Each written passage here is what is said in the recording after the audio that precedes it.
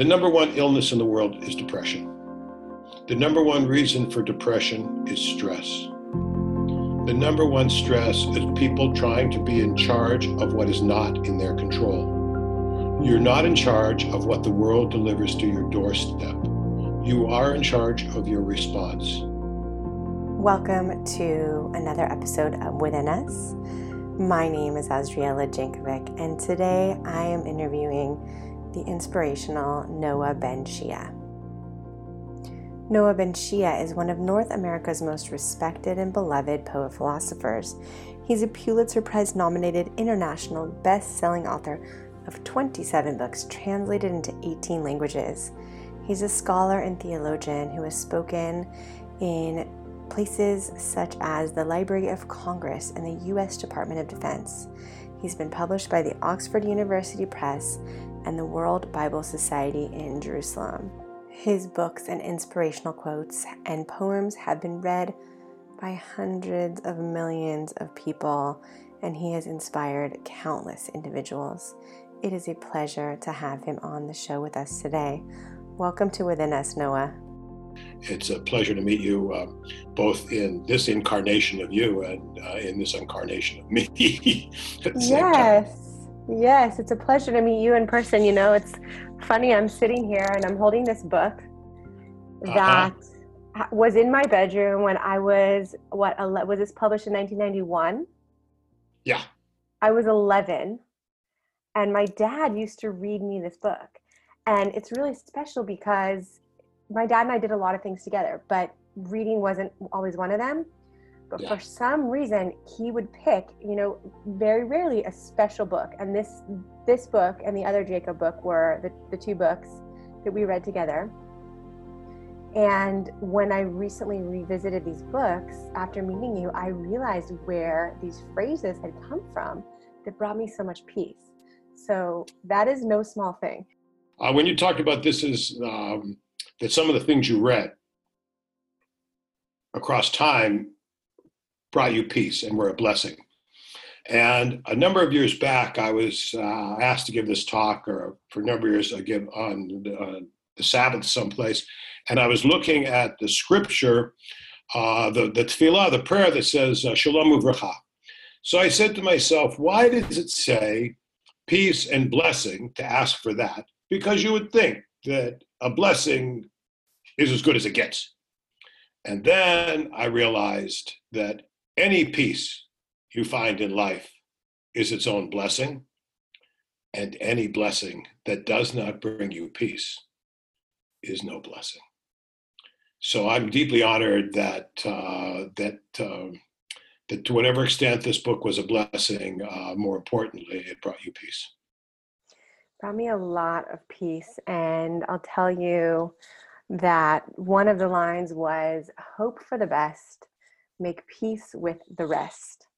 And that is one of the chapter titles in your book. And I feel like it so encapsulates the idea of faith, that we can hope for what we think is the best, and then ultimately make peace, be at peace and be whole with this idea that there is we are part of a wholeness that is so big and so great, and that we can't understand it.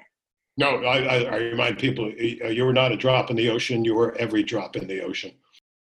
The teachers tell us that the Torah can teach you everything but humility. And if you don't come to the Torah with humility, then you can't learn anything.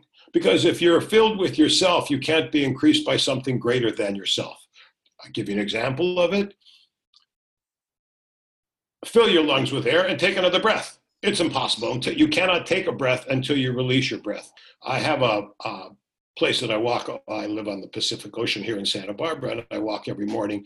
And across time, and I walk very early, I met this young African-American guy that was cleaning the toilets in this park. And he had the best attitude. So I said, I knew him. He always talked to me. He thought I walk and read, and they always think that's kind of stupefying.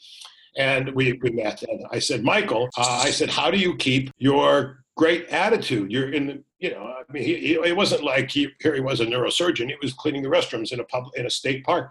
He said, I have 3 rules. So he told me his 3 rules, And then I came back to him a month later. I said, I went to give a talk someplace and I talked about my philosopher friend, Michael. And he said, you made me the philosopher? I said, yes. He said, why? I said, because you said three things. You said, suit up, shut up, and show up. And he said, how did that become philosophy? I said, I'll tell you why. Suit up is to realize what emotions you bring to any moment you're in your life. Do you bring your pride? Do you bring your anger? Do you bring your frustration? What do you enter that moment? How are you dressing your emotional self? So suit up. Shut up is because until you quiet your own ego, right? You're important just like everybody else. Quiet your own ego. And then I said, and show up. He said, show up? I said, yes. You have to arrive, be there in the moment. Be in the moment. Hope for the best, make peace with the rest. You're not in charge. There's a hand larger than ours on the helm. One time, Marlon Brando had an acting coach that gave him this direction: play the part, not the result. Play the part, not the result. The number one illness in the world is depression. The number one reason for depression is stress. The number one stress is people trying to be in charge of what is not in their control. You're not in charge of what the world delivers to your doorstep. You are in charge of your response. Respond, don't react. I wake up in the morning, I'm in the shower, I'm saying, well, you haven't been dishonest to anybody, you haven't aggravated anybody yet, but it's early, you still have the whole day in front of you. So it's the whole day, it's hope for the best, make peace with the rest. I hear exactly what you're saying. It's a constant effort. Sometimes we learn ideas, spiritual ideas that seem simple, but possibly not always easy. And that's the work, is to constantly be reminding ourselves with learning, with prayer, and with acts of connection in this world. How do you think about spirituality in this context? Meeting any moment and seeing every moment is Hashem trying on masks. They don't presume the moment, because to presume the moment is blasphemy. Because we learn in learning that Hashem is bli rashi bli tachlit, without beginning, without end. The Christians think that Jesus is the Alpha and the Omega of the experience, but the Alpha and the Omega is the first and last letter of the alphabet. And that's an understandable consciousness, but in Judaism, the consciousness is bli rashit, bli tachlit, without beginning, without end. So not to presume any moment or where it'll unfold, how it'll unfold, and humor helps you with that. In this next clip, Noah shares a story of such humor. A test that was given to people who were applying for a job. And of the 800 people who applied for the job, I'll tell you the one guy who got the job. You're driving down the street on a rainy night in a car with only 2 seats. As you pull past a bus stop, you see 3 people.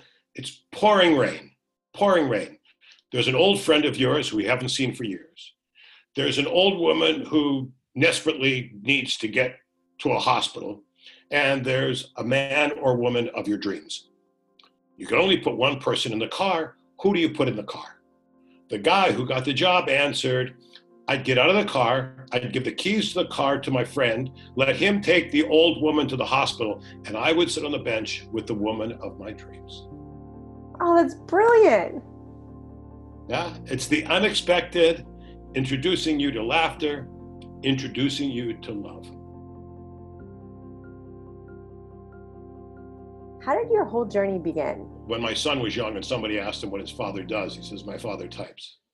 That son of mine now is a PhD in religious studies and a brilliant Islamic and Judaic scholar, teaches up here at university. I was recently asked to do a one-man show about Jacob the Baker and stepping into this character on stage sometime in 2020. And they asked me about doing it without a script, but really just sort of answering questions from people as if people were coming into the bakery to talk to Jacob, and I was now in this personality. I said to them I would do this. I would accept this, stepping into this character, because people always said, are you and Jacob the same person? I said, we are, except I'm the one with character flaws. That's the difference between the two of us. But I said I would do it. Then I woke up at 3 o'clock in the morning and saying, oh my gosh, this is a high wire act to stand on stage for an hour and a half and just answer questions in the character of Jacob the baker, sans the hubris that you may have as the author or some of any kind of acclaim that you sort of, that you pursued or postured in your life. Got up in the morning and said to my wife, listen, I said yes, but she said to me, forget about it. She says, you're better at this than giving a speech. She said, you've been getting ready for this for 50 years.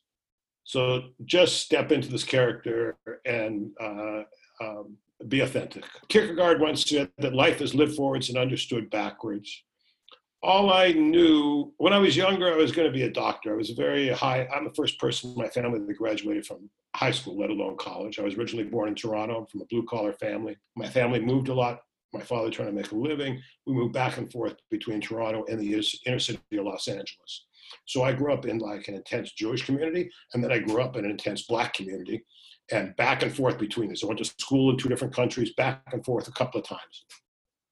The only thing I knew that has been a constancy in my life has been I have always felt a profound connection to God. I have felt God in my life. Well before I could understand it, well before I knew. I remember one time I'd been sort of this high achievement kid and all this stuff, and I graduated from UCLA, and I was a dean at UCLA a year after I graduated. I was 22. I had a book of poetry that came out.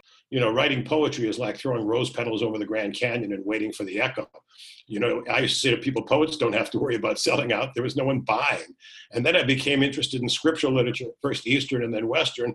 And I thought, great, now you've made yourself completely unemployable from being the most likely to succeed in valedictorian to like, what are you going to do now? And I'm walking down the street and I tell you, I'm crying. I'm uncertain. I don't know. I'm in my middle 20s. And I look to the sky and I say, God, thank you. Thank you for the gifts you've given me. Now, can you tell me what the hell I'm supposed to do with them? And slowly, the truth of what I was supposed to do emerged. They asked Michelangelo once how he sculpted the David. He said, I just have to chip away the parts that don't belong. I used to think when I first came up to give a talk that I would schlep a big bag with everything I knew and how smart I was and all my stuff. And then I realized that if I really wanted to see the truth, I only have to go and look in pursuit of my blindness.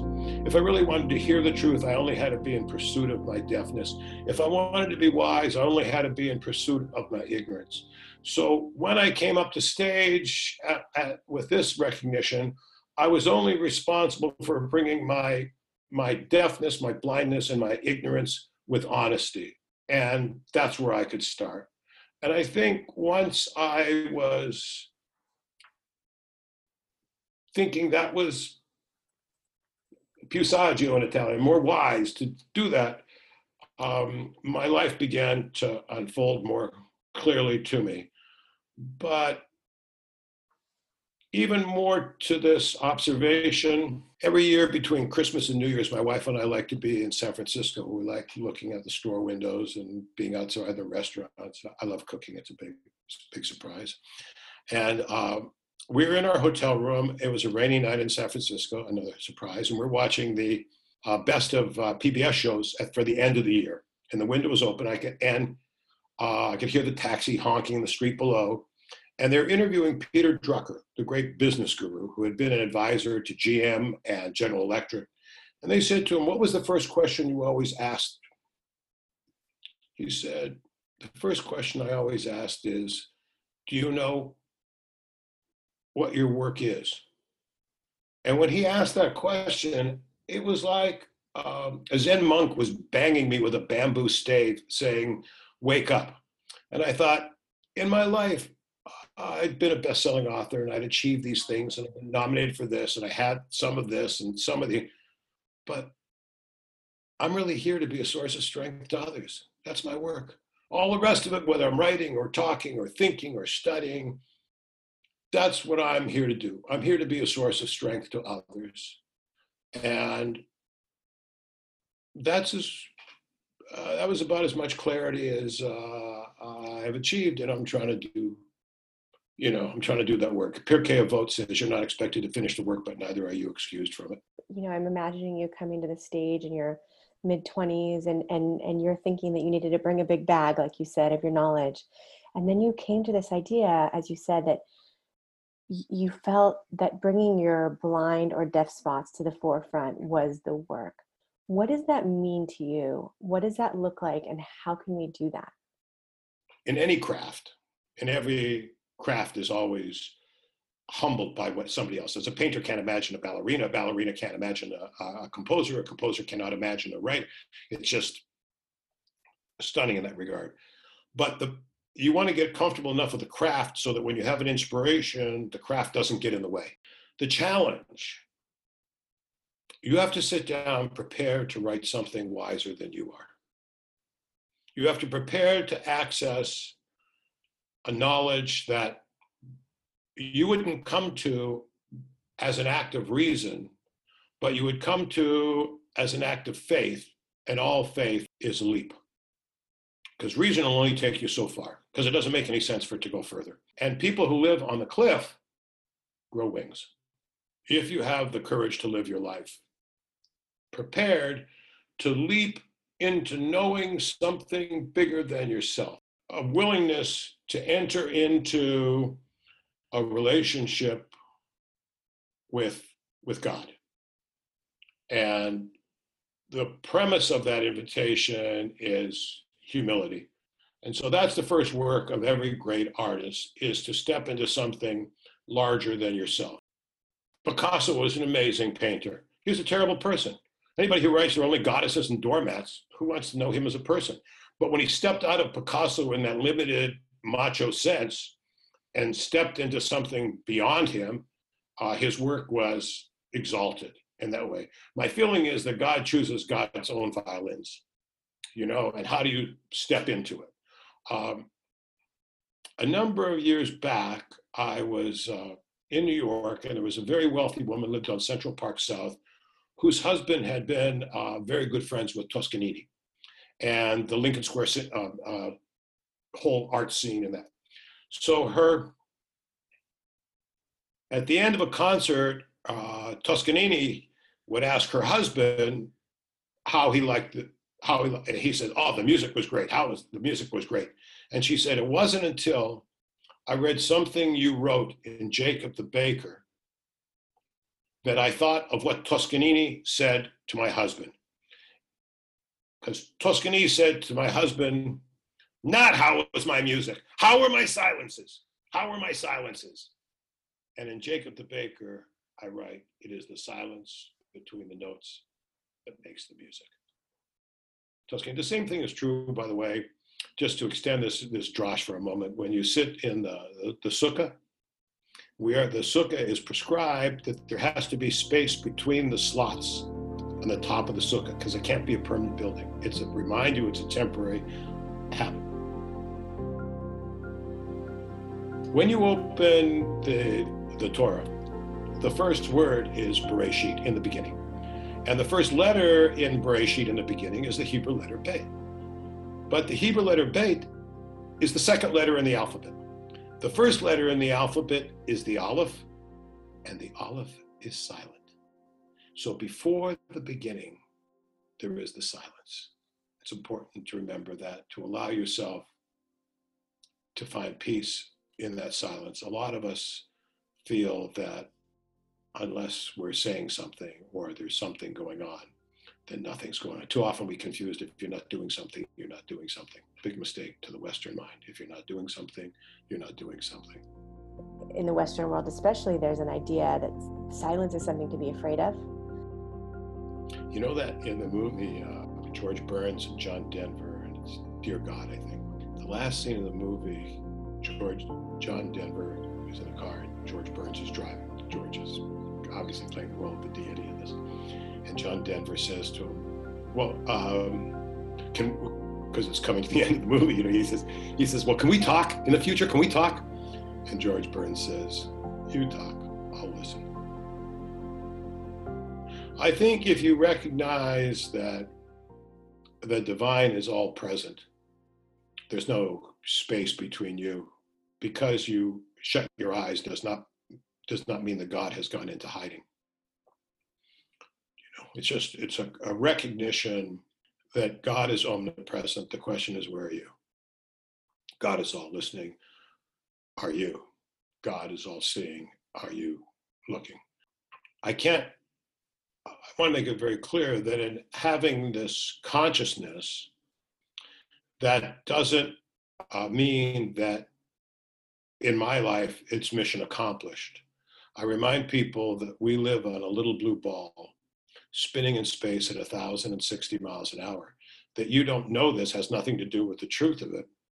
You can find your balance and lose your balance at any moment. You can have the terrible twos, you can have your awful 22s, you can have your uncertain 37s, you can have your confused 50s, you can say, I'm getting older sadness when you're 65, and oh my God, how old I am when you're 75. All those moments, we can find our balance and lose our balance at any moment. The question isn't, a lot of us are raised to think that beating ourselves up is an act of character. It isn't. The challenge isn't to be self-abusive, it's to be self-accountable. So when you witness yourself losing your balance, what are you going to do about it? And the whole idea of penance, or tshuva in Judaism, is about turning and bearing witness. So all personal transformation requires us to bear honest witness on ourselves. I hear you. I feel like the idea of tshuva, this returning to our true essence, is this constant. It's in every moment. We can return in every moment.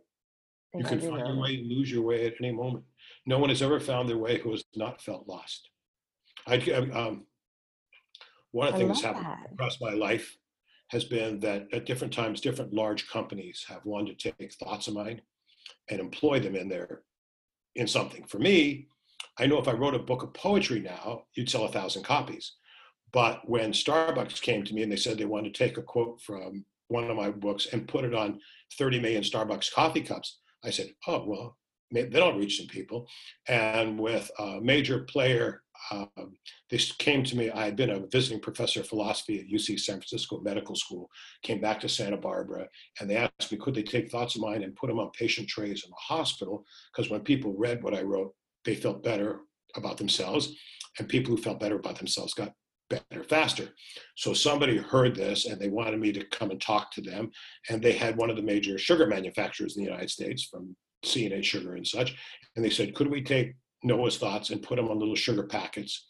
And people will steal a lot of packets. We'll make a lot of money. That's how these guys thought. So I said, yeah, okay. They said, well, what would you call it? I said, I'd call it Sugar for the Soul.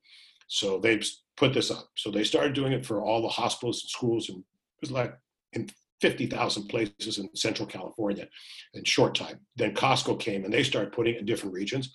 And so for a number of years, these little sugar packets with quotes were in 50 or 60 million places a year.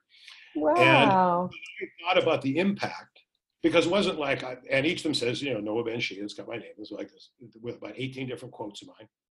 I was thinking, well, one of the regions where Costco did it, and now Cisco, a major food distribution company and the largest in North America, they have it. Some guy who's a truck driver in Tacoma, it's 11:45 at night. This is all my imagination, of course. And he's going through a divorce and having a really tough time. And he's got a cup of coffee to pour it. And he shakes his sugar packet, and it says, and he looks and he says, no one has ever found their way who has not felt lost. And I think for that moment, this guy's life is a little bit less lonely. And that's why I'm here. It's not so he doesn't write me, doesn't become a fan, doesn't buy my books, doesn't nominate me for anything. One time I was asked to give this talk to a group of executives for Gap and Old Navy, big companies in North America. So I finished this talk, and there was a woman who was a senior exec, and she said, boy, 20 years from now, if I meet somebody, I'm gonna tell them what you said. I said, 20 years from now, if you meet somebody, you'll say, 20 years ago, I met this guy. I can't remember whether his name is Noah or Moses, but the idea is you just want, I feel so blessed in so many ways. I'm from such a humble experience. If you get to leave the world a little bit better, that's as good as it gets. And I feel blessed. I have a son and a daughter and now a grandson, and I've loved great women, and my brothers and I are close, and my parents were amazing, and I just feel blessed, and I try to pass it along because that's what you do. Well, for about 5 years, I wrote a weekly column for a group of New York Times papers. And I did this one piece called Remember This, My Children, what you want your children to remember when you're not around to remind them. And there was a line in there that the Starbucks people came and they wanted to put that on that Starbucks coffee cup that they did. And the thought was, do not kiss your children, so they will kiss you back. But so they will kiss their children and their children's children. Don't forget, I like to laugh, even as I remember that parenting is a process of moving from management to consultant, if you're lucky. I'm going to take that one with me. I bet that's why I put it out there. There's a lot of people who take that one with them. And to plant the seed does not make you the tree. My wife says that Noah's a 2,000-year-old teacher temporarily inhabiting a younger man's body. Somebody asked me if I believed in reincarnation. I said, I do. I just don't think you have to die to be reincarnated.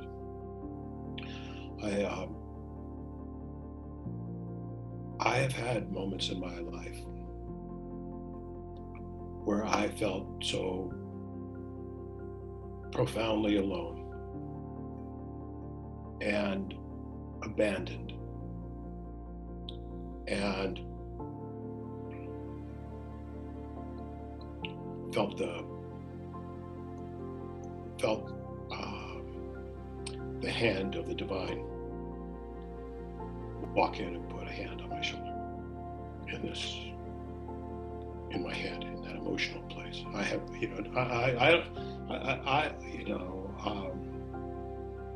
it hasn't been constant, and it's not like I was I don't feel a victim in my life. I feel a participant in my life. And to some extent, the moments of profound isolation were moments that were necessary for my profound transformation. I think that those portal moments, those crossroads moments, do more to reveal you than transform you. Some people get older and turn out to be very negative, dark, shallow people. You can drown in 3 inches of water. And some people get older and the wisdom that was part of their life at another point comes up. Same with being sick. To get older is a state of isolation. You begin to lose the people you love. Even as, and this is what I experience as, the veil between the worlds is very porous. I tell people memory is the sacred garden. Take a walk with someone you love. I think the veil between the world is very porous, and people who have passed are not gone. At the end of the day, this is about making peace with yourself. It's a promise a lot of us make to ourselves and never quite get to it, right? Or I'll deal with that tomorrow. One time after I'd finished a talk, a woman came up to me and she said, I want to ask you a question. I'm having a difficult time in my relationship because my husband's not the man he once was. And she wasn't talking about a Viagra moment. She was telling me. I said, well, that's interesting. I said, but the question isn't if he's not the man he once was, but whether you're prepared to accept him for the man he might yet become. And your willingness to accept him for the person you might yet become is premised on your capacity to accept yourself on the person you might yet become. So when we love people for who they were, it's like we're locking them into the past, when we know physicists will tell us this, theologians will tell us this, you're the one across from you and himself, that God doesn't wear a watch. Only God can decide when it's time to open a rose. All time is concurrent. So I tell people, I said, look, you are your body, yourself. You're a time machine. I said, in your memory, you can go backward in time. In your imagination, You can go forward in time, but the only place you can steer the time machine is in the present. So, to borrow from my friend Ram Dass, be here now. That's the question. Be here now in this moment. The Buddha reminds us that all of your guilt won't change the past. All of your anxiety won't improve the future. The here and now, this is your friend Noah, if I might, the here and now is now and here. And that doesn't mean to be inattentive or not to be planning, but just to understand that in Yiddish there's a line that men drachen God lacht, men plan and God laughs. My mother used to say, if you want to give God a good laugh, tell her your plans. Which is a great window on my mother's wit. I love that. I love that so much. And I find what you're saying about the world being porous so fascinating. And I'm curious what that means for you, but I want to share a really quick story with you. I haven't really told anyone this yet, but I want to tell you what happened to me 2 weeks ago on Thanksgiving. It was my 39th birthday, and I woke up in the morning. I'd had a dream about my dad's sister who just passed away 2 years ago. And she was in a wheelchair, and felt like she was calling me to come to California for some reason. She's not there physically, but the whole family was going to be together at a home in the Sierra Nevadas where her ashes were scattered under this persimmon tree. And so I decided to buy myself a ticket from Israel. I flew to California. I surprised my parents, and I spent the whole weekend with family. And for the first time since my aunt's passing, I went to the tree where her ashes were scattered.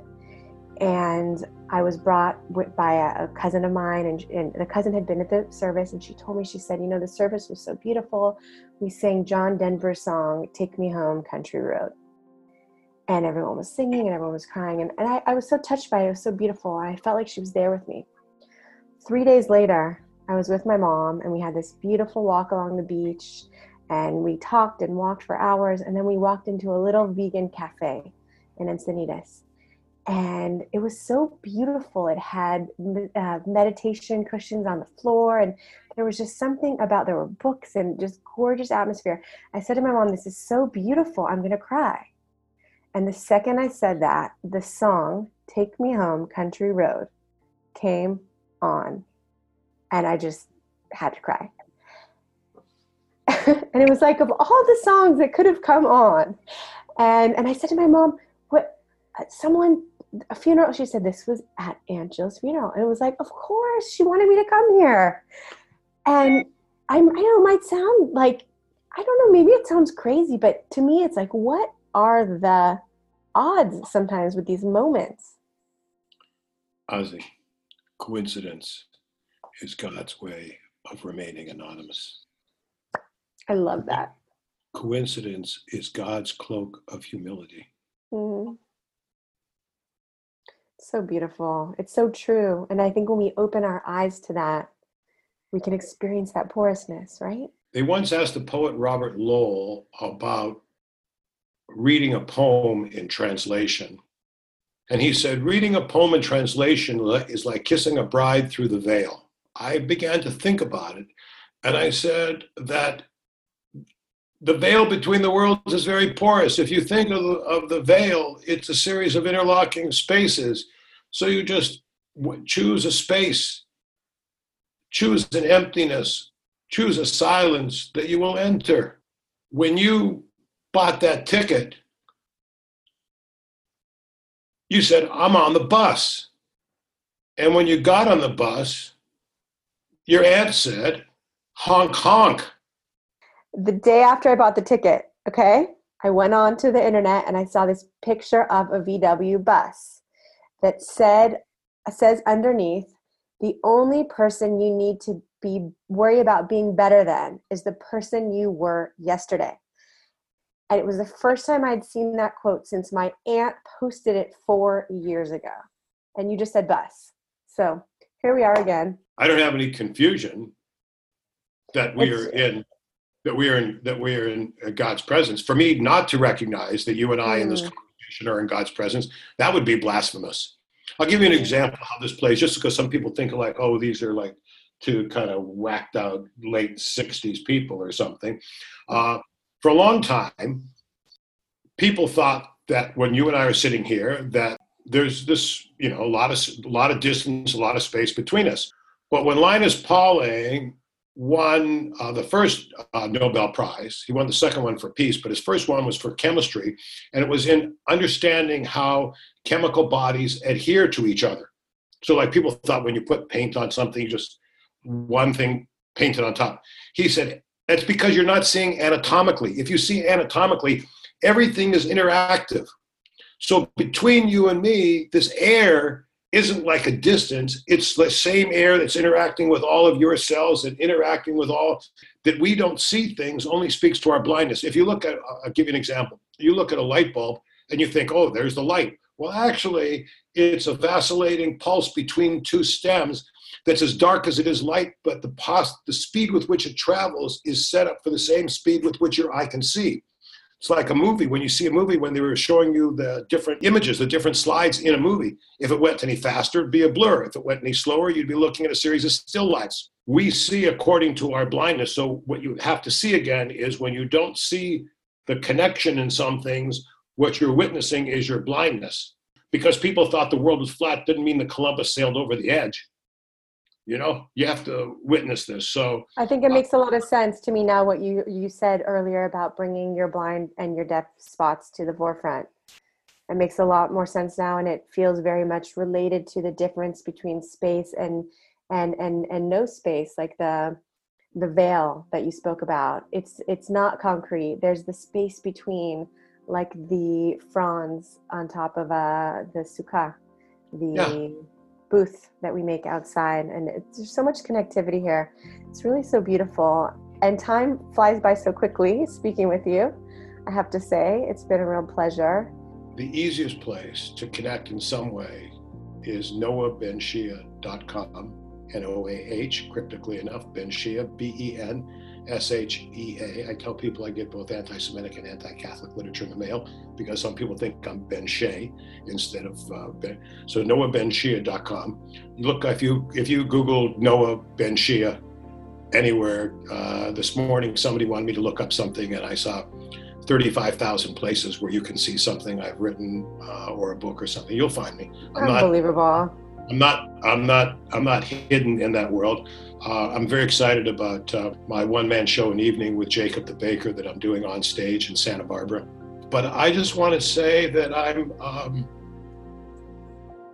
I'm profoundly grateful for the opportunity to have this conversation with you, because I think you are an honest voice who will lend this voice to others. And for that, my work is to try and be an ally to other people. I want you to know there's a lot of people lives will touch. The smallest stone dropped in the widest sea will send radiating circles onto shores you will never know. And for all the people who you and I never know, whose life in some way may be touched by our conversation today, they send their thanks through me to you for doing the work you're doing and helping do.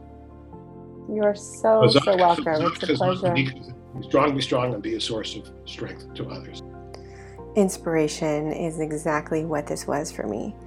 I have so much gratitude for Noah for having joined me and been in this interview, and for you for joining me and for sharing with me in your notes and in your emails and on Facebook in my group Circle of Insight. It's really wonderful to be on this journey with all of you. If you haven't joined the group yet, it's Circle of Insight on Facebook, and it's a group where we focus on staying conscious, being authentic, and being real with our processes, whatever it is that we're working on emotionally, professionally, interpersonally, intrapersonally. It is all about connecting and staying real, and we're stronger when we're together, friends. We really, really are. So thanks again for joining me. I want you to know that all week, this is the week of Hanukkah. It's 8 days. It's also the week where Christmas will be celebrated, and it is a time of miracles. So all week long, I am donating half of the proceeds of my new book, Beyond All Things, to a really wonderful cause. I am donating half of the proceeds of my book to those in need in the city of Jerusalem. There are so many people around us at all times who need things like food and shelter and really basics that we cannot take for granted. So if you would like to support this cause, you can buy my book and know that half of the proceeds are going to those in need in Jerusalem. The book is called Beyond All Things, and it is on Amazon. And if you want to give directly, you can contact me. I'm going to be posting a link on my website to give to this really important cause. But in the interim, feel free to reach out and let me know that you're interested in donating any amount. Even a few dollars really can go a long way.